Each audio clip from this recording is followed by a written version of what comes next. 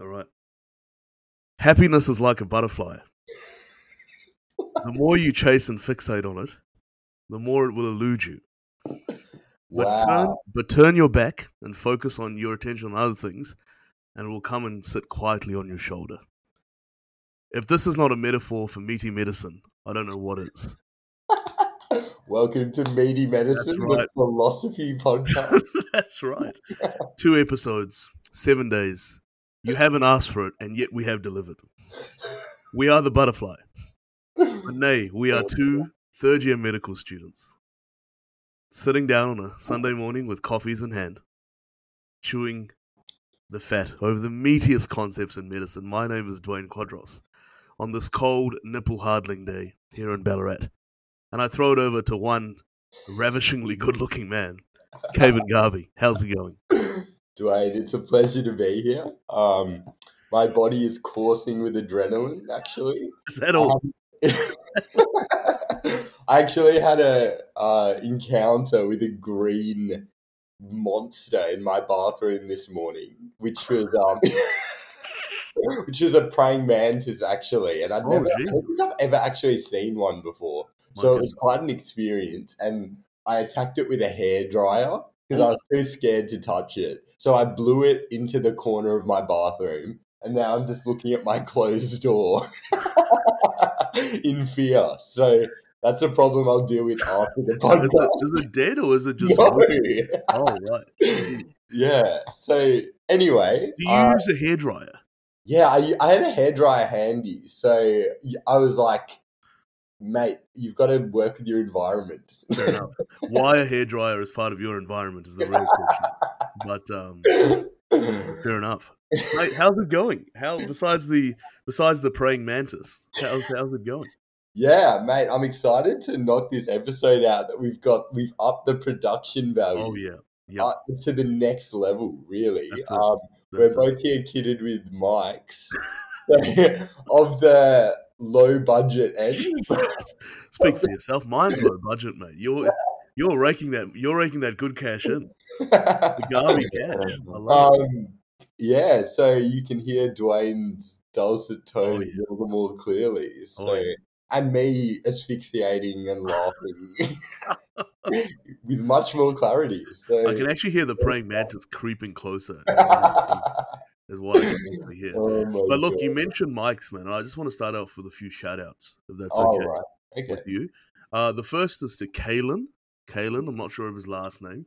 But Kalen, who works at the JB Hi-Fi in Melbourne Central. Not only did he recommend me a microphone that promoted my voice, but conserved my pockets, but also he's an MD1 student, Kalen, at Ballarat, at Melbourne, and he's going to be in Ballarat next year. So, you know, we just want to throw it to Kalen and say, mate, welcome to the family. Welcome to the family, you know, and just get through first year. And, yeah, we hope to see you in the clinical space and JB Hi-Fi Melbourne Central for all of your sound tech needs. All right. Well, now that we've got that out of the way, hello, Kalen, and should we get into it? Let's start, mate. Look, so Kevin, we've had a lot of positive feedback this week over the new. I know it's hard to believe. We've also had a lot of negative feedback, but I'm going to focus on the positive. We've had a lot of positive feedback because we had an inspired change of format last week, and the fact that we went away from the didactic, focusing on just one condition approach of last year and my God, this has dragged on for a long period of time. And we've now gone on to approaching it like we do in the hospital, working through presentations. Yeah. And I think last week you served up one of the most, if not the most meatiest presentation, which was chest pain. Fantastically done. And I thought to myself, do we pull off this week? Do we go for some aperitifs? No. We sock it to the man and we go with possibly equal meatiness, if not slightly under. And so today, we're going to be talking about Mary Smith Hamrose. Oh, no, wait, she's back. Wait, the Hamroses are back in town. Frequent flyers. This is huge. So what is the relation of Mary to Dwight? Right. So Dwight Hamrose, if you remember, was our portly 55-year-old man last week. Sorry, I thought you said healthily rotund man. Which is the greatest juxtaposition of all time. Who had come in with an AMI, I think we had decided. And the only note we had was that he was running after his wife, Mary Smith Hamrose. Yes. We remember. And it's now been 4 weeks since that episode. And Mary Smith Hamrose herself is a rather portly individual. Yeah, she's good. I mean, she loves the ham, so does he. And so this case sees us back in the emergency department. We're interns again, and it's about 3 a.m. in the morning. It's about 3 a.m. in the morning, and all of a sudden, the doors slide open. So I don't know why they slammed open. You know what? Stuff it. Slam open. It's a cold night and wind. Dark individual. Absolutely. The young youths pop locking it to some Tupac Shakur in the ambulance bay, and in on the stretcher comes in a fairly a portly woman. She's in a lot of pain, and she's clutching onto her abdomen. She's clutching onto her abdomen. Now, it's a very busy night. The Japanese encephalitis virus is ripping through Melbourne on the back of the coronavirus. And so all that the Ambulance Victoria paramedics can tell you before they have been pulled away to another call is, this is Mary Hamrose, 54-year-old female, who's presenting with abdominal pain. Acute, sudden onset abdominal pain. Okay? That's all you've got for now. So what I want to ask you is, you did this to me last week. Oh, no. You did this to me last week. So, but what I want you to do is ask me some quick fire history questions, okay? And I'm going to answer back in real time because I think I want to simulate what a natural conversation would look like, but you've only got 90 seconds. Yeah, wow. Okay, this is intense. There we go. Are we kicking it off? Yeah, we're ready, mate. All right. Good morning, Mary. I'm Kevin. I'm one of the interns here at the hospital. Get to it, boy. Get to it. Yeah. So I'd just like to quickly ask you a few questions to get to understand you and your pain a little bit better. Please. So I understand you're having some abdominal pain. Oh, it's terrible. It's terrible. Could you have you had anything like this before? No. Well, I had gallstones many years ago, but because of the COVID, they just sent me home with some paracetamol. But this is far worse. Could you point to where you're feeling the pain? Yeah, it's just, I don't know if you can see, because it's dark lighting and all that stuff, but it's just under my rib cage, but sort of in the center and to the left. So under my left rib cage and just under my breastbone, so center left. Right. Okay. And if you had to use an adjective to describe the pain, it's sharp, Kevin. It's sharp. Your name's Kevin, isn't it? Let's go with that. Yeah. So you had a sharp pain, middle to left. Yeah.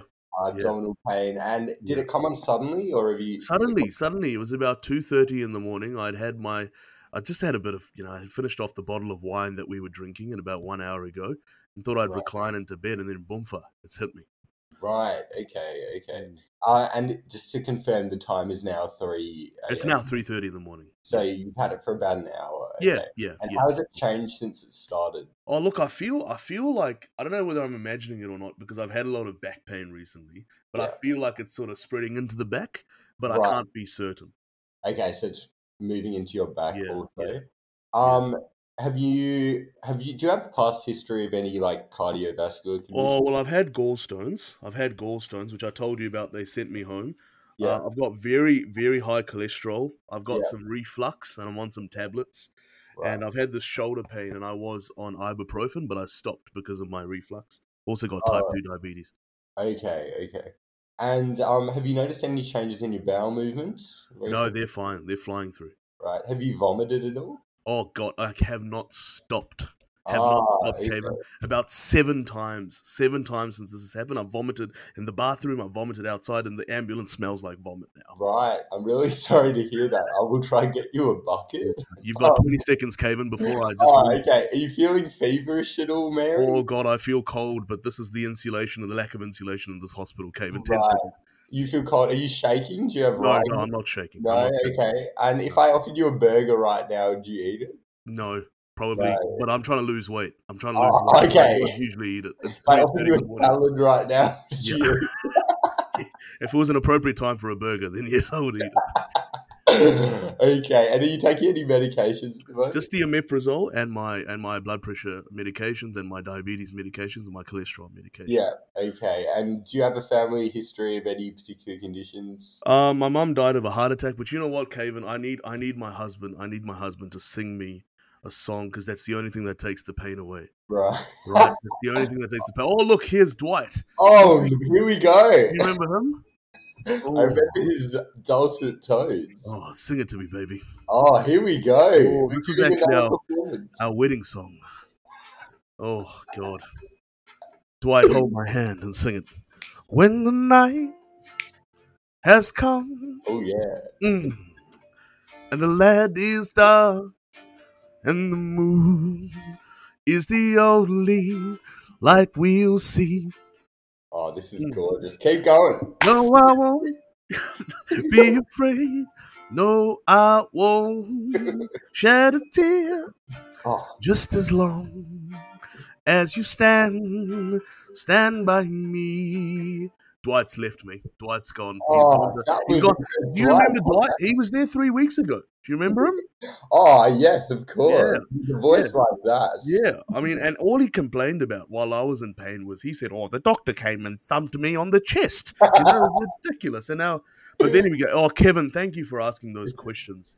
No. Fantastic. Well done, Kevin. Yeah. We're going to freeze in time. You're now going to your registrar with little information that you've got here.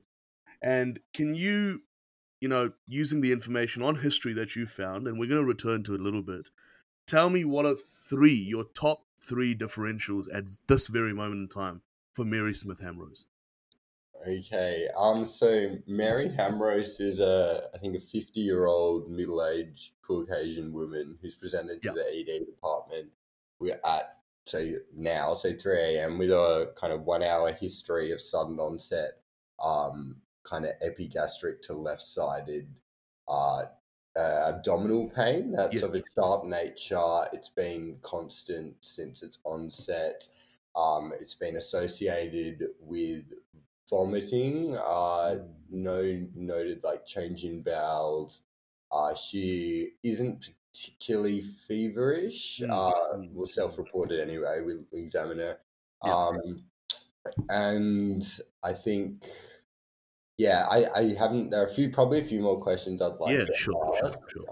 But that's basically the immediate picture. So I think my first differential is probably a gastric ulcer. I can't quite remember. I should have written things down, but I think she had some kind of history of reflux, which can be associated with that. And the fact that it's left-sided, and maybe the sudden onset could indicate some kind of like perforation or something related to that. But I need to elicit more things from the history, I think. So in terms of epigastric pain, she kind of has a bit of a cardiovascular history, so I think it's definitely worth thinking about a aortic aneurysm. That kind of epigastric pain. I think because she mentioned it radiated to the back, or maybe that's a dissection. Something to do with the aorta. It might be a dissection actually. Sure. So aortic dissection is on there. I will just throw out. I know it's epigastric pain. Oh no, and she's a 50-year-old woman. It's just stuck in my head that like when you have a woman with abdo pain, like don't forget to consider ectopic pregnancy. Outstanding. I'm so glad you said that. Thank you. I'm so glad you've said that. Thank you.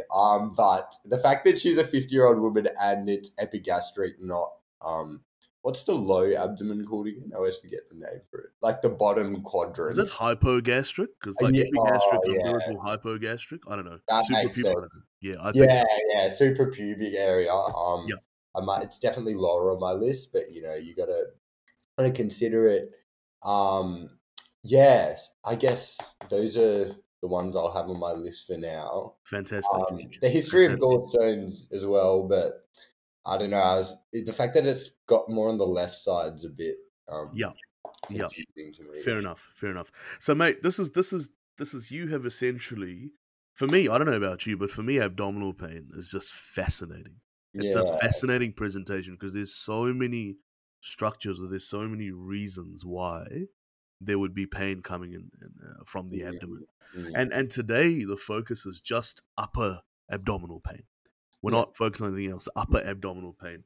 And just to clarify, and this may sort of, ease your thoughts a little bit, the registrar has then gone in. Dwight has finished his 7th rendition of Stand By Me by the great late Benny King. And it's actually, the pain has started right under the sternum, and she's confirmed that it is going to the back.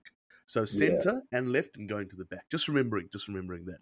Yeah. So, mate, I know you're really into, memory aids and mnemonics and that sort of stuff. Oh, yeah. So, and because of, I think one way we were taught in med school to think about, pain in the abdomen was to think about what organs and what structures are in each region. But then that relies you on remembering what the organs actually are in each region. And I mean, you're very good at anatomy, but, I'm a bit limited in that sense. But there is a mnemonic for some common causes of upper abdominal pain. All right.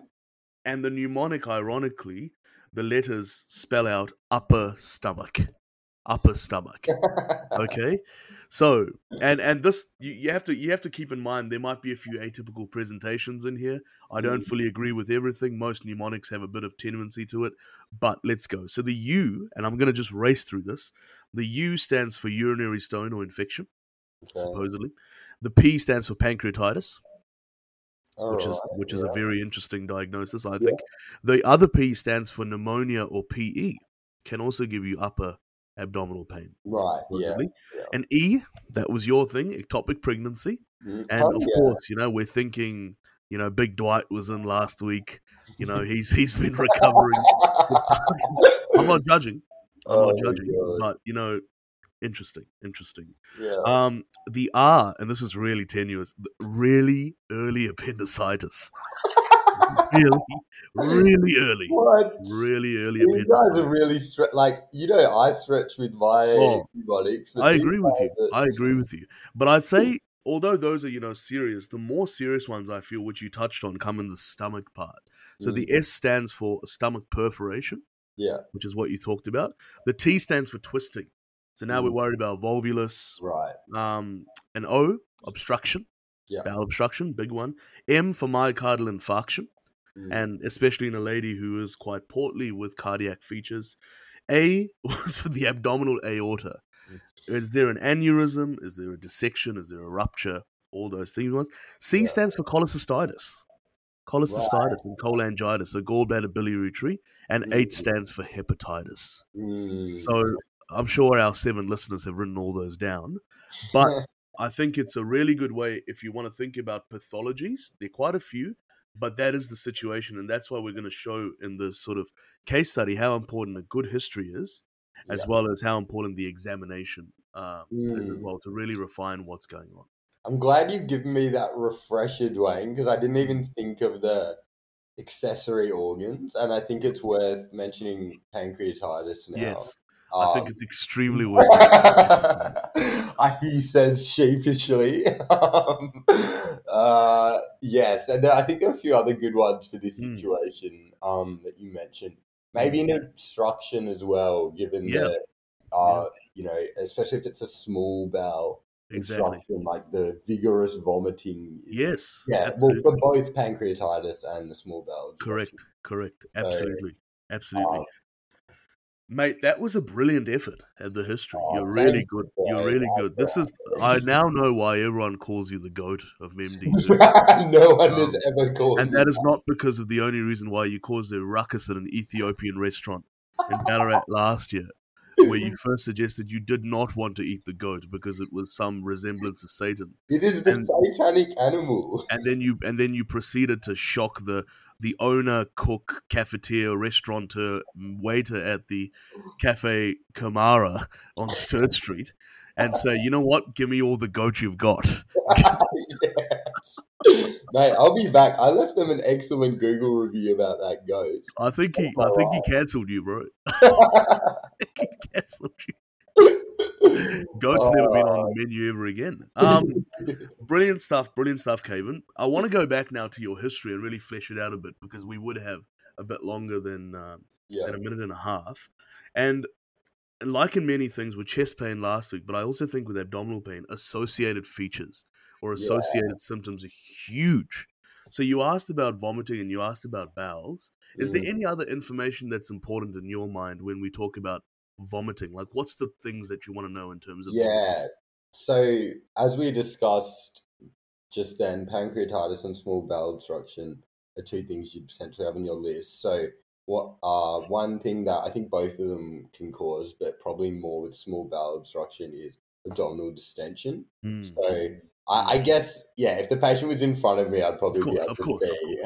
But for the sake of the exercise, I'll ask if their stomach is distended or if they feel a bit bloated. What would the answer to that be, right? No, she's not bloated. She's not bloated. Okay. No. Besides her general adiposity, she is rotund but not bloated. Okay. And if we were considering liver things, I think you always need to ask the 4 Ps. Yep. I just didn't go there in my 90 seconds because it wasn't like it was left-sided, but I agree 4 with you. Ps, so poo, pee, pruritus, and abdo pain. So we talked about abdo pain. Fantastic. So she's got abdominal pain. It is 8 out of 10. 8 out of 10. It's the most severe she's ever got. I mean, this is a woman who's popped out 4 kids with no epidural. So she's got a pretty high. And she played touch rugby for the New Zealand team before she pulled and she's married to Dwight Hamrose. There we go. That's the ultimate pain of all. So yes, 8 out of 10. Can swell up to 10 out of 10. Radiating to the back. It is center left epigastric pain. There's no issues with poos. They're flying out, normal color. The urine, no issues there, no urinary symptoms, and no pruritus. She's not really itchy at all. Right. Okay. I'm just trying to think of other things. So the vomiting and the bowels is more like related to pathologies in the GI tract. Yep. You could ask a few urinary questions if you think there's like a stone or something. It's really not looking like that, but if you wanted to, you'd ask the fund question. So frequency, urgency, nocturia, dysuria.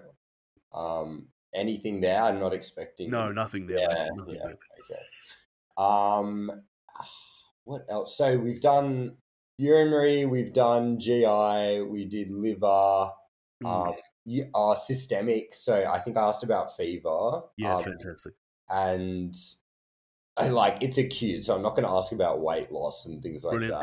Brilliant. I did ask about appetite. No one's ever asked her about weight loss, to be fair. What else? Why did you ask me about the hamburger, Cameron? Well, if you've listened to one of our previous episodes, I'm the only one, mate. I'm the only one. Appendicitis, the hamburger sign. That's right. So if they don't want to eat that, if they don't feel like there was any possibility of them eating their favorite food, that's very sensitive for appendicitis. Absolutely. Now, I know appendicitis is chiefly a presentation in younger patients, but you can get it in older patients due to fecaliths. That's right. Which we discussed briefly. Literally a pile of shit. But that's mainly the associated features, but there probably is still a few more questions from the actual history regarding So another sort of memory device to throw at you, mate. Now, I don't know if you've noticed this because we saw each other on Friday night and the lighting was a bit off and all that. And you've obviously been in such great shape all your life. But mate, I've been trying hard. To, start lifting a bit of weight and lifting a bit of weight and losing weight. And recently I've been getting a bit of attention at the gym, mate. I'm not surprised. And ironically, that's caused someone else to turn up to the gym more often, aka. But you know what, mate? I saw this Instagrammer, social influencer, and she had her partner. She was a gym model, and she had her partner and he was videotaping her while she was working out. You know, Right. and different angles and different lighting. And then she said something. She's like, "Honey, please video my abs and backside. Please video my abs and backside." And I thought, God, I mean, that's a given. I mean, we're not here for a GAMSAT exam. God, shout out to everyone who did the GAMSAT yesterday, by the way. But what a terrible time that was. But I was thinking about this in preparation for the case, and I thought, you know what? I reckon I can go a bit more tenuous and draw out some memory aids from the phrase "video my abs and backside." What? Right? Yeah. In terms of associated symptoms, that is really good to ask in an OSCE situation, right? But I want to take the VID from video, okay? And we want to ask about vomiting and the nauseas with that. We want to ask about indigestion, heartburn, and we want to ask about difficulty swallowing or dysphagia. So we're taking care of that top end there, right? So is there any nausea, vomiting? Is there any indigestion, heartburn? Is there any dysphagia? Okay. We skip the MI, right? And we go to the AB of abs. And you've already touched on these two things. Is there abdominal pain? Yeah. And is there bloating? Yeah. So well done. Fantastic. You've already done 3 of these anyway. And then the backside, it's not as much a mnemonic as it is to remember to ask about the back entrance. Things going out, right? Where you've talked about bowels, and technically you can put, I mean, I'm not saying the urine comes out of the backside, but in terms of output, you're talking about urine as well. So in that way, in a high-pressure OSCE situation, you're in front of the patient, you don't know what to ask, these are the things that you're going to be asking about. So vomiting, indigestion / heartburn, dysphagia, talking about abdominal pain and bloating, which usually comes up anyway because it's a presentation that they come in with. And then bowel motions and urine. So I think that's such a good way to think about it. I think, for those GI symptoms, like if you literally just think top to bottom of the GI tract, what symptoms can you get? Absolutely. It makes it a lot easier. Yeah. Absolutely. No, mate, that's fantastic. So given all that information now, do you want to refine your list of diagnoses? Yes. Because I thought they were pretty good to start with. So thank you. Can I just ask one more question about the vomiting? Could you describe what it appears like? Fantastic. Fantastic stuff. So yes, I vomit. I'm sorry, I'll be Mary again. Stop singing, Dwight. Stop singing. Get him out of the ED. That's right. So the vomiting, I've vomited 7 times in about an hour and a half. Yeah. I'm extremely dehydrated, but it's been mainly the rich fish and chips and roast and garlic and that we had before.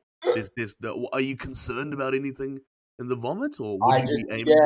I'd like to. So there's no particular color to it. No. It's just. Well, it was all the food, and now it just feels like watery. Yeah. Right. Okay. Yeah. So all I was doing there, Dwayne, was just because I have both a peptic ulcer and pancreatitis on my list. In a peptic ulcer, because you have blood mixed up in the vomit, you expect it to be a certain color. Whereas pancreatitis is just vomiting due to nausea. Fantastic. So that's pushing pancreatitis on top of peptic ulcer for me right now. Very good. Come out of nowhere onto my list. Pancreatitis I think is number 1 for me because you've got the sudden onset, severe epigastric pain radiating to the back. You got the nausea and vomiting. What was she doing? What was the precipitant to this again? She was up. She had actually gone to sleep. They had a big night of partying because yeah. So she had there we go. So it woke her up from her sleep. Essentially, is how bad the pain was. So the proximity to alcohol use, to alcoholic pancreatitis. But you mentioned she had a history of gallstones. So there's the plot thickens. I'm sure we'll discuss that soon. I'm just thinking what else I had on my list. Aortic dissection. Yeah. I'm trying to think. It mainly come out on exam. Yes, so very good. Still need to examine her. With an aortic dissection, I'd expect all kinds of like asymmetrical pulses. Perfect. Flushing, I think, on different sides and things like that. And I think here's a good point now as we move on to exams, Kevin. Is that just to remember when we're talking about those any system that we talk about, and we did this with chest pain last week, is those red flag ones that you don't want to miss. And ironic, so I'm just going to summarize it because you've actually mentioned both of it. or Okay. most of it rather. You've talked about the abdominal aortic aneurysm. Yeah. That's a huge bloody thing if that thing goes. Bowel perforation. Yeah. In the setting of ulcers or whatever's going on. Yeah. Volvulus, because if the bowel twists and it remains twisted for too long, you're then going to have cut off of blood supply. You're going to have an ischemic bowel situation there. Mesenteric ischemia. Do you remember that one from second year? God. Okay. Yeah. That's like that because there's like kind of two kinds of ischemic bowel. I think mesenteric ischemia is when it's of the mesentery, like correct, the intestinal. Correct. One because you can also have acute colitis, which is another thing. Correct. Mesenteric ischemia is the really bad one. Yeah, perforate and kill you. So absolutely. And then the other one you don't want to forget about is the MIs, so the myocardial infarctions. Especially, it's quite an atypical presentation, common especially in women apparently, and is associated a lot with inferior wall infarctions. So it can give you upper abdominal. The lad. Hang on, no, not the lad. Is that no? That's another artery. I think that's the RC. Is that the RCA for inferior? That's an exercise for the reader. Yeah. I think you're right though. I know it's Leeds. It's the Leeds 2-3 AVF. Yes. I can't remember what artery that would Letters be. and numbers. Letters and numbers. What was I going to say that? Yeah, MI. All right. I probably should have asked about, the standard palpitation, shortness of breath. Yeah. But to be honest, mate, to be fair, in terms of 90 seconds with, the bull that is Dwight Hamrose charging in, I think you asked a lot of good questions. And I think you need to be proud of yourself. Don't put yourself down, mate. Life is like a flower for which love is the honey. Don't put yourself down. You did really well. Fantastic, mate. So now we've given her a bit of pain relief. We've given her a bit of morphine as per protocol. She's settled down. Right. Dwight's trying to siphon up a bit of morphine for himself, but he's been shooed away. He's like, it's not your turn, Dwight. You've had your turn. You've had your turn. And so as he voraciously consumes the questionably calorie dense meal that the hospital has given Mary Hamrose at about 3:40 in the morning, which includes 4 Jell-O cups and a chicken sandwich, which she would be interested in eating. Let's keep that in mind, except it's 3:40 in the morning. You then proceed to examine her. Right. She's still in a lot of pain, but she's tolerating Kevin. Where's Kevin to come and examine her? So what do you want to do with your examination, mate? And as you ask these questions, I will provide the findings for you. Okay, so I think you always begin with a end of bed assessment, right? So you just stand there, have a look around, kind of how they appear, how well she appears. Perfect. Which I know is kind of an abstract term, but I think you just come to understand what that means. Yes. So how well does she look? Mate, she's in pain, but she doesn't look like she's gonna code it in the next wee while. So she looks in pain, but not systemically unwell. Okay. And so I think I'd start off with like the vitals and things like. Should I bother with vitals or do I have access? She's tachycardic. She's tachycardic. Her blood pressure is okay, normal map and all that sort of stuff. Yeah. She is respiring, elevated respiratory rate, which has come down a little bit with the morphine. So I have reason to believe that it was in terms of the abdominal pain and just being in pain. Yeah. The other vitals are normal. She's saturating well, and her temperature is 37.9. Okay. So she's. I think that qualifies as feverish. It's definitely she's creeping. She's creeping. Yeah. Maybe I'll just take you because I probably would just do a full abdo exam. Fantastic. So I'll just take you through and maybe what I'd be looking for. Yeah. So I'd start off with the obviously sort of general. We talked about hand hygiene. Never forget the hand hygiene. So on general inspection, I'm looking for. So her positioning's huge. So is she moving around or is she keeping herself immobile? Because that's peritonitis. Reasonably immobile, but people did see her going to the bathroom before to provide a urinary specimen. Right. So you can't say that for investigations later. Yeah. But it was very painful. But because we don't have enough beds, she's in the corridor. So she's either pissing in a pan in the corridor or she had to go to the toilet. But she's very sore but moving around. Right. Okay. Because if she was truly peritonitic, she would just be like all tight, lying on the bed. Very good. Breathe. So that's good to see. And her abdomen doesn't look particularly swollen from the... No. Okay, No. good. And she's not yellow or anything like that. No, she's not yellow. That was not a racial term. I was referring to jaundice. To clarify. I'm not even going to acknowledge where that comment Okay, I'm looking at her hands. Yeah, I'm not. So there could be lots of chronic signs I'm looking for. Yeah. More related to liver disease, but I'm just not nothing. Absolutely nothing. That. And then, she doesn't seem encephalopathic, so I don't think I'd like asterixis. Not sure how useful that is. No. Let me think what else I want to look. So you obviously, actually get her to stretch her arms out to look for the metabolic flap. Yeah. And she says, "This is no time to be doing the Macarena. This is ridiculous. This is madness." Meanwhile, old mate Dwight has finished and he's like, 1 and a 2 and a 3 on Macarena. I'm like, not now, Dwight. I'm not worried that Dwight is encephalopathic now. It sounds like he's losing the plot. He's singing. We need to get a psych consult. That'll be in your plan later. Psych consult for spouse. Yeah. Okay, so I've looked at her chest again for more signs of it would be more liver stuff. So like spider nevi. Nothing. What about a JVP? That's probably important. Great question. You can't really see much of a JVP. Okay. And you are renowned for seeing JVPs.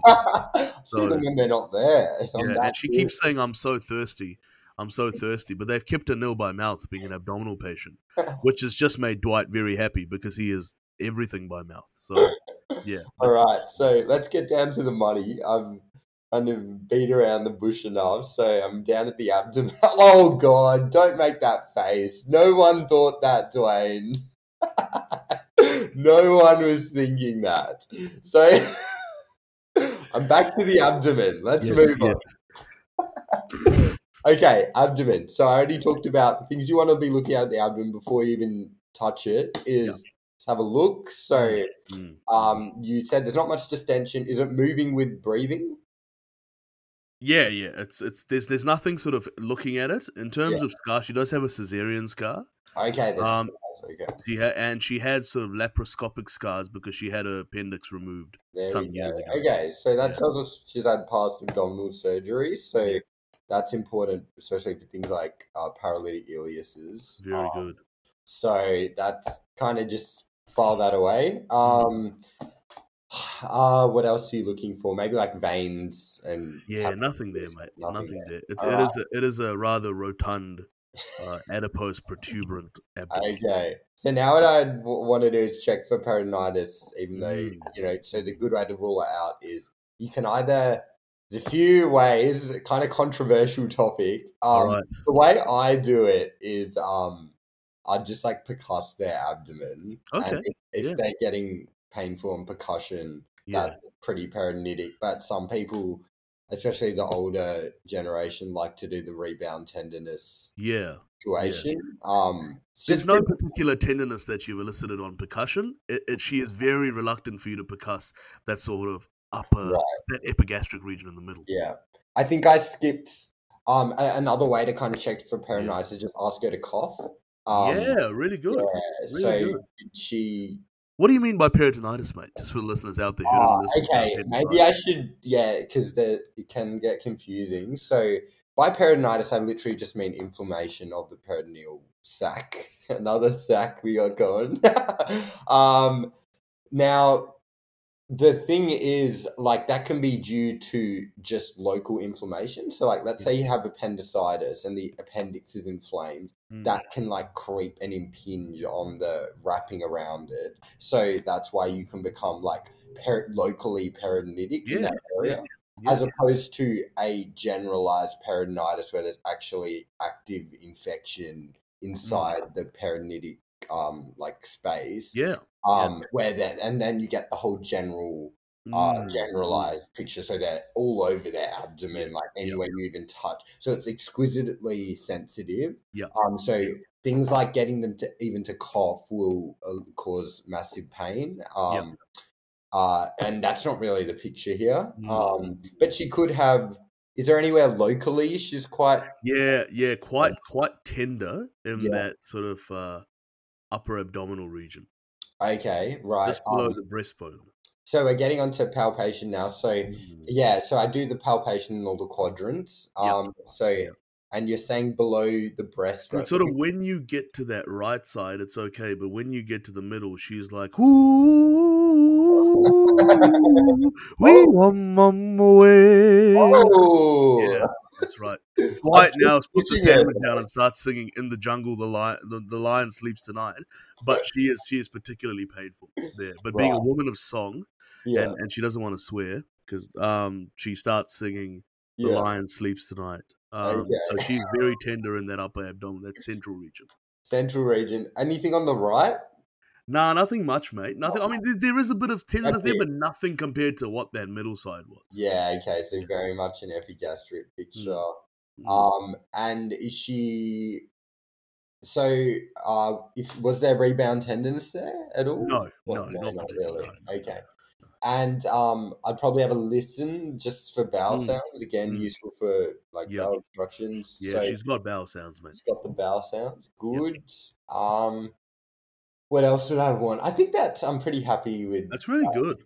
Yeah. That's really good. Okay. A few other things to add. There's no particular sort of bruises or Okay. ecchymosis anywhere. Right. There wasn't any ascites, Yeah. really. And just to keep in mind, because I'll come back to this later, she keeps saying that she's thirsty, but obviously she can't drink because she's nil by mouth. So That's actually a good point to make. yeah, Like critical note. Abdomen yeah, pain come in acute abdomen, nil by mouth, that's like it. straight away. That's it. And why would you go nil by mouth, Caleb? I mean, if it's a bowel obstruction, you don't Mm. want it to start filling up. Yep. It's gonna make it worse. Yep. I It's think that's confirmed to why. start feeding you more. Yeah. I assume there's other reasons why as well. That's the one I've always had. Yeah, I also think that with Abdo, worst case scenario, you need to take them to theatre and they need to be Oh, of starved. course. So, No, that's definitely yeah. why. Oh god, that's I'm embarrassing. a simple man. I just think simple stuff. Yeah, good, But yeah, good point. Good yeah, point. well done, mate. So that's really good. That's really good. So given what you got on examination from that, Mm. would you ever listen to the lungs? By the way, Oh, I mean, now that you say it, generally, I think it's worth like when you're fully examining them, do a quick like cardio rest yeah, anyway. yeah, So yeah. yeah, I would do the listen to the chest, listen to the Perfect, lungs. perfect. What?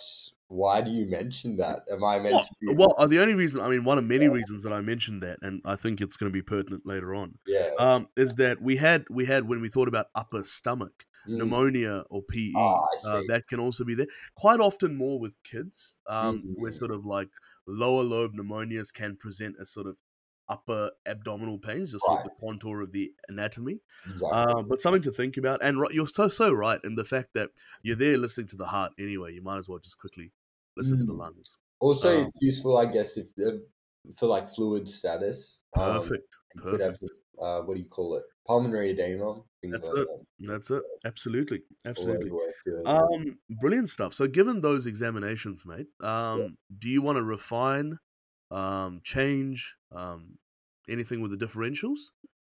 I think it's very in keeping with pancreatitis at the moment. Interesting. You've got that epigastric pain radiating to the back. Oh, Yeah. sorry, what was her vitals again? She was slightly So feverish.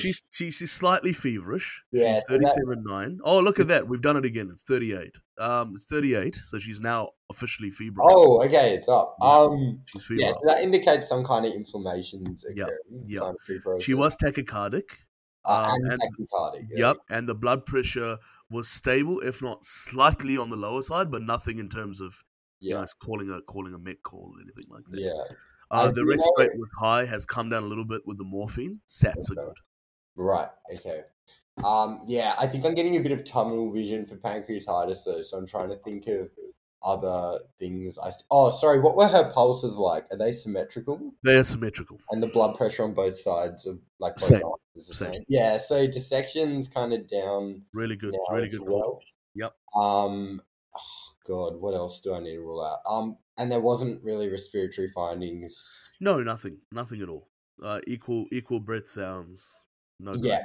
correction. Okay. I guess peptic ulcer is still possible. Mm. Doesn't really look like it, Mm. but Yeah, is there any other differentials I should be considering right I now? think you've got them. I think Okay. you've got. Yeah, I think pancreatitis is a good one. I think peptic ulcer is a good one, even if it hasn't gone to the point of like full perforation. Yeah, It's still a good one. yeah. Possibly gallstones could be in there, Oh, given yeah, her yeah. history, and she's had a lot of rich food, and she's sort of just.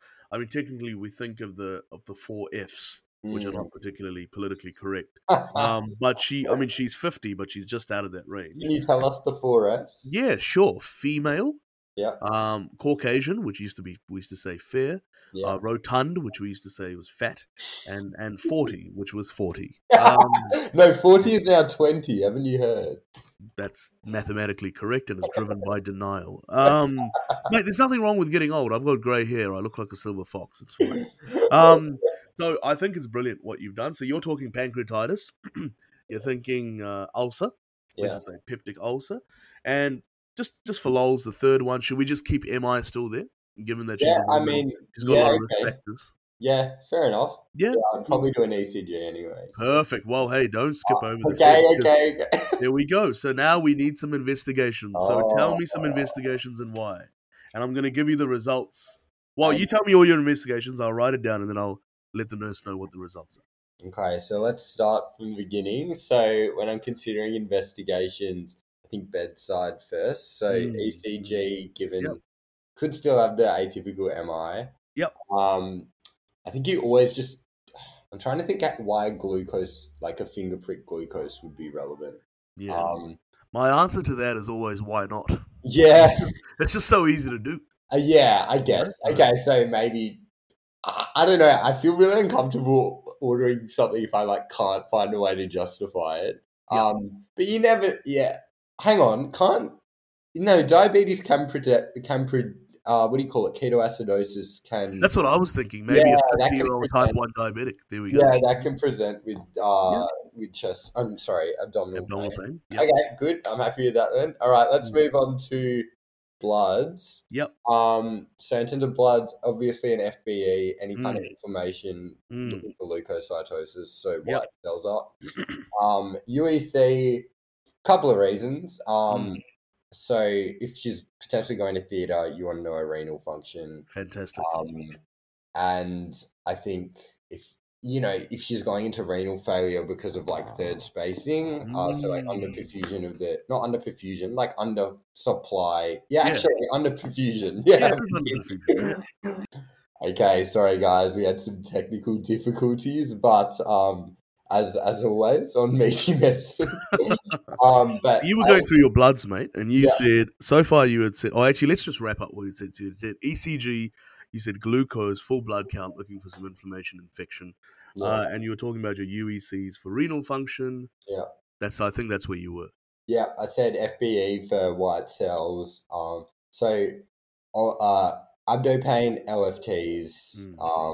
For like pancreas. Hang on. Yeah, LFTs. Let me think what I'm looking for. Like obviously liver inflammation, so Yes. the transaminases. But you can also get cholestatic markers if it's like a gallstone pancreatitis. Yes, absolutely. And then obviously the lipase. Mm. Reaper, like that's the test for pancreatitis, basically. Yeah. So definitely lipase. Might be handy to chuck a troponin on the form, so you can definitely rule out this MI. Yeah. And I know a lot of people often do lactates because it just indicates if ischemia is happening. So if we're worried about any like the bowel ischemia, which is obviously like a worst case scenario, so it's probably worth doing. Yep. What else would I want? I think that's enough bloods for now. Yeah. Any imaging? Yeah, imaging. Like, so if it's pancreatitis, like we probably would want to do a CT, but I'm not sure where that comes. Like, do I wait for the bloods or should I just do a CT immediately? In terms of, I'm just considering ultrasound. I'm not sure if it's going to be useful or not. What would I be using that for? Like signs of like edema, maybe, but she's not particularly blown up, like distension wise. Yeah. Yeah, so I'm not too sure on the imaging. Sorry, if you It's have okay, mate. Don't apologize. enlighten me, Yep. that'd be great. Oh, abdo X-ray, maybe. This Yeah, man is throwing the book at this yeah. patient. I know, like, what the options would be. I'm just not I'm sure. like having a glitch on the inside because I'm finishing my pediatrics rotation, and the Yeah. policy is you do not test unless you like have to. So everything is like very Whoa. clinically diagnosis driven. So Oh, I I, quite. yeah, so it's almost like you have to almost like over rationalize why you need a test. Not Yeah. because there's no services, but Mm, because in terms of trauma, in terms of radiation and all that stuff, yeah. you want to just minimize. And I've found that it makes your like clinical rationale a lot better Yeah. to put it in. But hey, this is adults, and we're just gonna scan everyone. So if you want to, Yeah, so I feel like they'd definitely get a CT in real life. You know yep, what I mean? yep, Like, yep, yep. actually, yeah, let's whack the CT on them. Fuck it. You can see me after. Are you writing that on the Yeah, radiology request? verbatim. CT Fuck indication. Fuck it. Why not? it. Let's do it. All right. Okay, mate. All right, time for some results. So Great. you have finished, your fifth onion and tuna sandwich, and suddenly you've started to experience a little bit of abdominal pain as Oh, well. God. So you take yourself off to the crapier, where the friendly nurse pages you with the results Right. of all the things that you've included. So ECG, nothing to be found. Good. Glucose within normal range. Yeah. No ketones. Full blood count, you do have raised white cells, Good. raised neutrophils. Oh, not good. Sorry. Sorry, Mary. Another thing to note is that the Yeah. hematocrit in your full blood count is rather elevated as Oh, well. In terms of the UEC, renal markers are fine. yeah. GFR is fine. There's no sort of kidney injury that's happened or anything Good. like that. Her potassium is slightly on the lower side. It's Mm, 3.4. Normal range is 3.5 to 5. okay. Everything else is within normal range. Yeah. LFTs wise, Mm. so the GGT is raised. The GGT is raised. Ah, the cholestatic The mark. cholestatic picture. So there is some cholestatic picture over there, Alrighty. but no sort of ALT, AST are fine. Yeah. Your lipase and amylase, it's extremely high. It's extremely Okay. high. Yeah. Yeah, at least about 4 times above the Ah, normal limit. excellent. Yeah. Skyrocketing. Mm. Nothing on the troponins, Right. and the lactate is normal. Yeah, Good. so in terms of your bloods, really low potassium, hematocrit elevated, white cell count and neutrophils elevated, GGT is elevated, and Mm. lipase amylase is elevated. And sorry, was the hemoglobin normal? Great question. The Yeah. hemoglobin's normal. Okay, The good. hemoglobin is So normal. yeah, I'm becoming more and more confident in pancreatitis, Why right? did you ask about the hemoglobin at this point? I think I was more like checking about a bleed. Perfect. I'm a bit hazy on it, but it would be depressed in an acute bleed, right? Yep, If she was, absolutely, yeah, absolutely, with the ulcer, with the peptic ulcer. absolutely. So yes, I'm quite confident in pancreatitis now, Awesome. mainly because of that. So there, guys, is what Caven has done. There is using investigations to confirm what he Mm, had got on history. So mm. that's the right way to do it. Sometimes we can. I honestly think so, because Thank you. sometimes I think we can just think. I believe proper doctoring, proper nursing, proper medical care is using the tests to rule in, rule out things that you have thought about, rather than Mm, just throwing a whole battery of tests yeah. and then hoping there's some sort of correlation. Because as we talked about last week with things like CRP and D-dimer, if you haven't got a proper context for it, Mm, you've done a test. Whoopla, well done. It can't confirm what it yeah. shouldn't just be on the tests. So well done, mate. The HP is normal. Actually, yeah. And speaking of well, what I probably should have thrown in there, I don't know if they would have in ED, Yeah. but because we talked about maybe a beta HCG. I know she's Oh, quite on. they Is would she in ED. on They would 40? definitely, if they're going to do it anyway, they do it in ED. Yeah, Definitely. yeah. So Yeah. for that ectopic Yeah. pregnancy. Brilliant. We're back. I love how jarring this must be for the listener. Like they're just going along fine, and then That's it. suddenly we're back. That's it. If anything, this is an actual representation of what happens at the ED, because a lot happens and then Oh, tests are being run, and a lot happens and tests are being run. And so it's all about realism here. So yeah, the beta HCG, mate, which I would say if anywhere they're going to do it, it'll be part of their abdominal workup for a female patient, but there's nothing on the beta HCG. Yeah. In terms of your scans, now there was a bit of conjecture about the need or CT scan versus ultrasound. That was sort of your thing, mate. The ultrasound of the abdomen is the first line imaging. Right. Okay. It's the first line because it's so easy to do. Yeah, that's what I was thinking. Okay. Yeah. Makes sense. That's it. It's right there. You don't have to worry about, if they... Of course, a CT abdo-pelvis is really good, but you need IV contrast. And then you're like, is the CT scanner free? Obviously, they'll have an IV line in place, but it's like, do they have contraindications to getting contrast that we touched about last week in terms of allergy to a contrast or pregnancy or renal issues? None of which is an issue for her.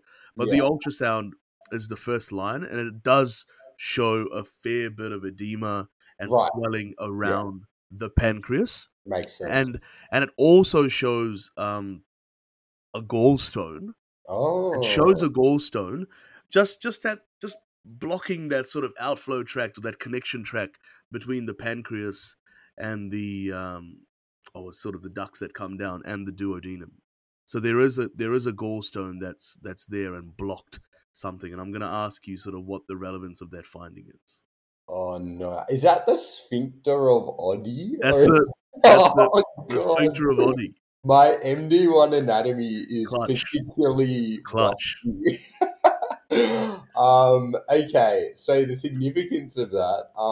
So I guess with pancreatitis, you're thinking two principal causes. I know there's like 7 other ones or something, and one of them is a scorpion. It's about 11. There's about 11. So it's I get smashed. Yeah, that. Yeah. So the I get smashed. That's it. And the GE is right at the top, which is, you correctly said, gallstones is one, and what's the other one? Ethanol, right? Perfect. So yeah, alcoholism, not literal ethanol, like from the petrol station, but I'm sure that could cause issues. I'm sure. Don't put the bottle down. Well, to be honest, I reckon booze is a bit cheaper than the petrol. Yeah, these days, 100%. Anyway, so yeah, you're thinking, okay, is this a gallstone pancreatitis or is it a alcoholic? So I was thinking alcoholic just because of that context. Probably should have taken more of an alcoholic history, but she also did have a gallstone history. Yeah, and it could be, two. It could be 2 reasons, And the reason that actually causes a gallstone can cause pancreatitis is it's fine if it's sitting up in your gallbladder, but what can happen is it can get a bit mischievous and sneak out into the truancy. And it'll sneak down through, and it becomes a problem if it sits in that junction. I think it's the sphincter of Oddi. I really need to look up the anatomy. Basically what happens if it can block the pancreatic duct. And that becomes a problem because then you get this back pressure onto the pancreas. None of the digestive juices can get into the GI tract anymore. And I think it like kind of starts digesting. It's almost like an auto digestion. Which is not what you want. Yeah, and in doing that, I think we've discovered that this is pancreatitis. No, you're totally right. So there's another structure. I think ampulla of Vater. Vater. I think that's sort of coming in my mind as well. So you're totally right. Essentially, you want your pancreatic duct is almost like an on-ramp onto the highway, which is the duodenum. And duodenum, sorry. And that's right. And there's a car crash. This is actually how I explained it to a patient. There's a car crash at the most inconvenient spot, which is the gallstone. So actually you're getting traffic backing up on the on-ramp and sort of to the sort of smaller tributary roads to the freeway. And there's chaos happening on those roads in this sense. There's auto-digestion by those proteolytic and lipolytic enzymes that the pancreas usually releases. Very well done, Kevin. You're so right. So she had a few other risk factors actually that could be. So having very high or uncontrolled triglycerides is also another risk factor for pancreatitis. But usually when you're thinking pancreatitis, you're thinking gallstones and you're thinking ethanol. Alcohol, sorry. Absolutely. the radiologist bristled at the need for an abdominal X-ray. Because there was no signs of obstruction, there was no signs of peritonitis. You did do a CT, and just to confirm, and yes, there is an enlargement of the pancreas, and there is a fair bit of fluid around the pancreas as well. But you haven't seen any pancreatic abscesses or pseudocysts or anything like that. One thing, I think the other thing you'd want to look for. I don't know why I remember this, but wait, did we use contrast for this CT? We did use contrast. We did. Yeah, so we should. It can help us check for, because when you're grading the severity of pancreatitis, it's really bad prognostic if there's areas of necrosis. Absolutely. So I think you can see that on CT if there's areas that aren't enhancing. Yeah. So was there any of that, or is it kind of... No, nothing. Okay, good. None of that. Good. Thank God for Mary. Feeling better. Right. That's it. So really, really well done there. So final diagnosis with everything put together. We've got a gallstone pancreatitis. Fantastic. I don't know what else to say beyond that. Yeah, brilliant. So let's now go to management and really sort of bang in what you would do and just tell me why. So we have confirmed the gallstone pancreatitis. So what would be your approach to this patient? Let's assume she has an IV line in because you had to take the bloods and you placed an IV line in, reminding you she is quite dehydrated. She's in a lot of pain. She's very nauseous. She has vomited another couple of times. Yeah. She did have a low potassium. And she's got gallstone pancreatitis, so that's a lot of stuff to deal with. Love you. What would be your sort of management priorities? Yeah. Okay. So I think I like to take a step back in ED and think of all the basic things first, before we actually do the disease modifying interventions. So I think we usually start at fluids. So in terms of fluid assessment, she's been vomiting a lot. So she's probably going to be dehydrated. Yeah. So we might start putting her on some fluids like just saline or whatever. Yep. So start with that. Now, next thing for me, she's also nil by mouth. Are we just keeping her on saline? Is that your vibe? Or what could be some other considerations? God. Okay. So she's nil by mouth.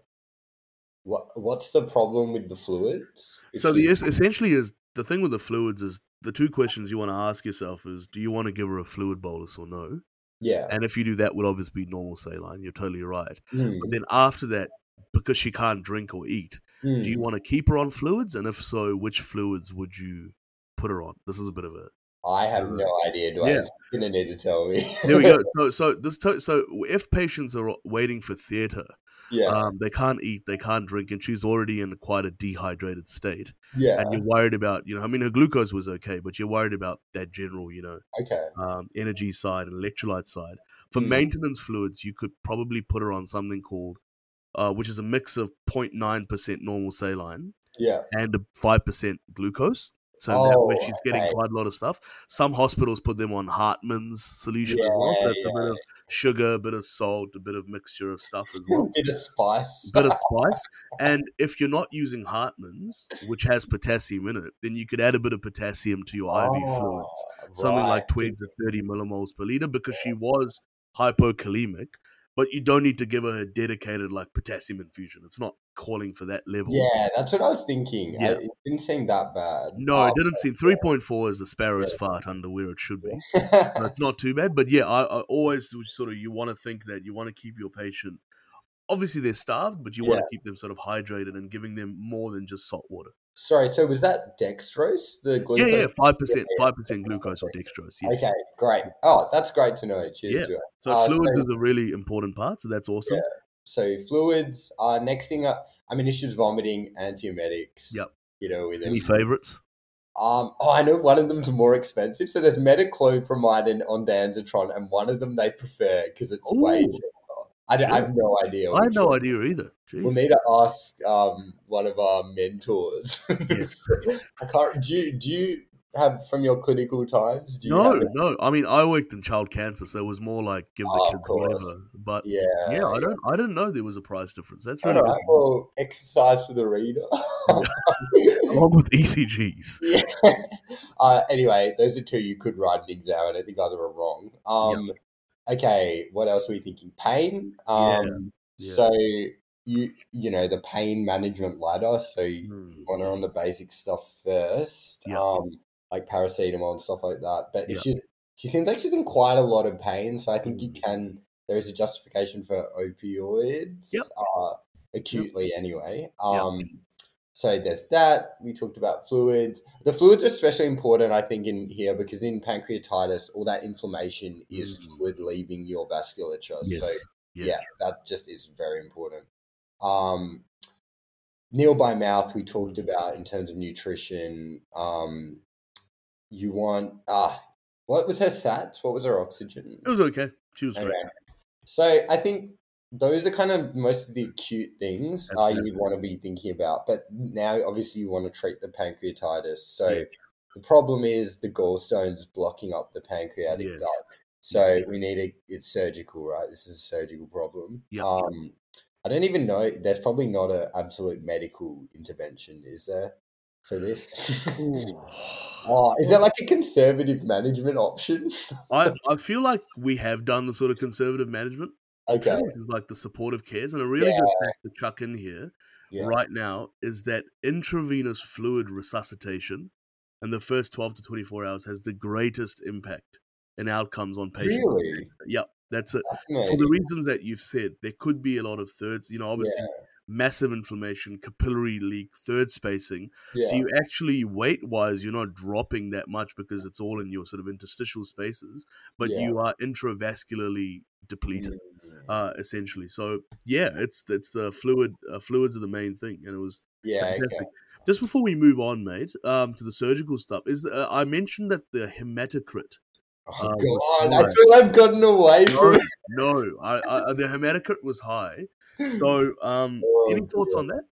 He's dragging me, kicking and screaming. Yeah, you gave me the bloody D-dimer shit last week. So there we go. Jesus Christ! I really need to revise my FBA, but I think hematocrit it's something to do with like proportion of volume in the bloodstream. Is that it? Of red blood? So like nailed it. Yeah, proportion by volume of red blood cells in the blood. Now, did you say it was high? It was elevated. Okay, so just working from first principles, I think that would mean that basically she doesn't have a bleed. So I think like the red blood cells are all still there, and all that's happened really is that you've got less kind of fluid it's floating. So by volume, the red blood cells are taking up a greater percentage of the blood. Is that right? Absolutely. Dehydration. Okay, beautiful. In one word. So hematocrit's important because if it's elevated in this picture, you're thinking about, is that a marker of dehydration? And it sort of like calms you down because you're like, okay, now we just need to rehydrate. Whereas you're correctly right saying that if the hematocrit is in the boots, then you're worried about, is there a bleed going on? So that's brilliant. That's brilliant. And then obviously hemorrhagic pancreatitis is a huge, massive mortality rate associated with that. But luckily, that doesn't happen too often. Especially if it's picked up, pancreatitis is picked up early. Any surgery? Does she need surgery, mate? I mean, we've starved the poor lady. Does she need surgery? Yeah, I think especially in gallstone pancreatitis, you're worried about it becoming a what's that word? Cholangitis. Yeah, because since you got all that blockage, there's a real risk of the tract starting to become infected from the stasis.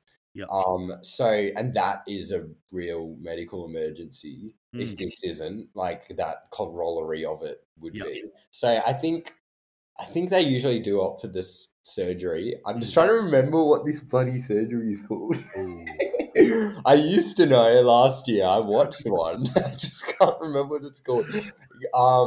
I know it's got the accurate. It's like something CP or something. ERCP. Yeah, there we go. ERCP. Don't ask me what that stands for. I don't even want to know. Don't even want to know. Exercise for the reader. Basically, they go in and get the stone out. I think that would. Oh, don't they get rid of the sphincter as well, or something? That's right. That? That's right. So there's a bit of sphincterotomy and stone removal. Yeah. Okay. Yeah, I think. Now, in patients, funny enough, you're totally right. So ERCP, they decide surgery. And in patients like Mary Smith Hamrose, Mm. I don't know why I love saying that. It just sounds like it's Mary Smith Hamrose. Is that because there's been now so many issues and so many presentations with gallstones, they might just go and do a cholecystectomy as well and just end this once and for all. Yes. Yeah. Because there's just, what's going on right now. There's no surgery for alcohol induced, but there is for this gallstones. And it is by far still the most prevalent etiology when it comes to pancreatitis. Mate, that was brilliant. That was brilliant. Hey, thank you for your beautifully composed case. That There was we go. exciting. It was musical. It was everything I could want. That's it. I have just one more thing to say. Oh, And this is the thing. So pancreatitis is actually, although this case went quite well, and she came to a tertiary center which had all the help and stuff, and obviously the great Kevin Geeby, as her intern, as she pronounces it. Pancreatitis is something that can go quite bad, and you can have a lot of the complications, mainly because of the fluid shifts. So I remember last year in our surgical term when we were talking about pancreatitis, there was a patient who had actually been transferred from quite a rural hospital, because he developed pulmonary edema, and that was because of the fluid shifts. Wow. So and then had sort of hyperperfusion of the organs and went into sort of end organ failure. So it was quite dramatic from something that you think, oh yeah, pancreatitis, and we've talked about it quite simply over here. And another thing I found really interesting with this patient that I'll always remember is that hypercalcemia, a high calcium, can be a causative etiology for pancreatitis. Oh, really? It's really niche, right? But in this patient, his calcium actually went from very high to very low, dramatically. Very high to very low. Do you know why that might have been? God, do I know? It was so niche. It was so niche. And okay, why would that be? So high. I'm trying to think of the complications of. Yeah, no idea why. Mate, essentially, apparently, what happens is that you mentioned that there's that autodigestion, right, happening, and one of the enzymes released are lipases, right, and the lipases actually start breaking down the fat that the pancreas is naturally surrounded by. Wow. And those breakdowns go and bind to any calcium in the body. That's so interesting. Exactly. So it's called saponification. Essentially, they get these calcium soaps that build up. So essentially, you go from a period where you had too much calcium, which causes its own issues, and you could have had pancreatitis because of it, to suddenly devastatingly low levels of calcium, which then can have issues with muscle and your heart and stuff like that. So this had happened with this patient. It's one of those things where you read it sort of like on Amboss or in your textbooks, and you're like, oh, that's never going to happen. But not only did the fluid shifts happen, but also the calcium soap. So something interesting to look out for is what's the calcium doing with the patient. Because if you have that transition from high to low or normal to low, then you're worried about how severe and how progressed the pancreatitis actually is. You've actually reminded me of something I might mention as well, because I was just thinking of one of the patients we saw who had pancreatitis, and so he had the alcoholic pancreatitis, and he had a really severe alcoholic pancreatitis.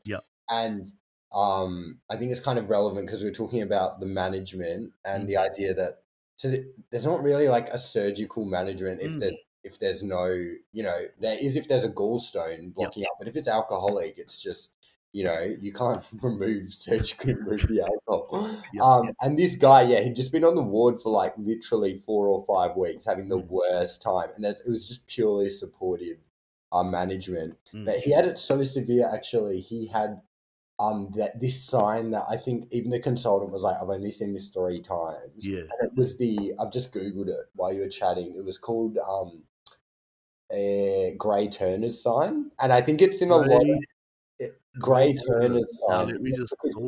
That's ecchymosis, isn't it? Yeah, it's because you're getting retroperitoneal bleeds because the pancreas is retroperitoneal. And so they get all this like bruising on their flank essentially, and it's super rare. So it's like definitely not meaty, but it's a bit of a spicy sauce for your meat. That's a bit of garnish. It's super interesting. But it does come up in like med school exams because the shit that comes with med school exams, you'll never see on the wards. Except in our cases, we saw 2 of the very niche complications. And I guess in both of our cases, that's a sign that things are going really bad. And it's a very advanced thing. It's a terrible, terrible diagnosis, I think, just from like the point of view of the patient. It's definitely not fun. And you've got to think the pancreas is such an integral endocrine and exocrine role. So if you're having massive insults to it, what are those long-term things as well in terms of glycemic control and all the other roles that it has? So you don't. I actually don't know much about long-term complications. Well, maybe that might be a different episode. I think that might be a different episode. But I dare say that it's such an integral organ. Yeah. If you're butchering it, there must be some. I reckon you're definitely right. That's another good little fun bit of homework. There we go. Yeah, a lot of work for the readers and the listeners. I love this podcast. We just pose questions to the listener. And isn't that the point of education? So there we go, guys. So that is have you learned something, Kevin? You've done really well. I thought you nailed it. I've learned, say, too much. I think there was a lot of deficiencies in there, but we have ameliorated them thanks to your hard-working research and excellent presentation skills. Yes. That was so good. Thanks, mate. I appreciate it. And once again, guys, thank you for listening to episode 14 of Meeting Medicine. And remember, yesterday is history, tomorrow is a mystery, and today is a gift. That's why we call it the present. Thank you. Have a great day. Beautiful. All right, we'll see you next time, guys. See you, mate. Thanks for checking in.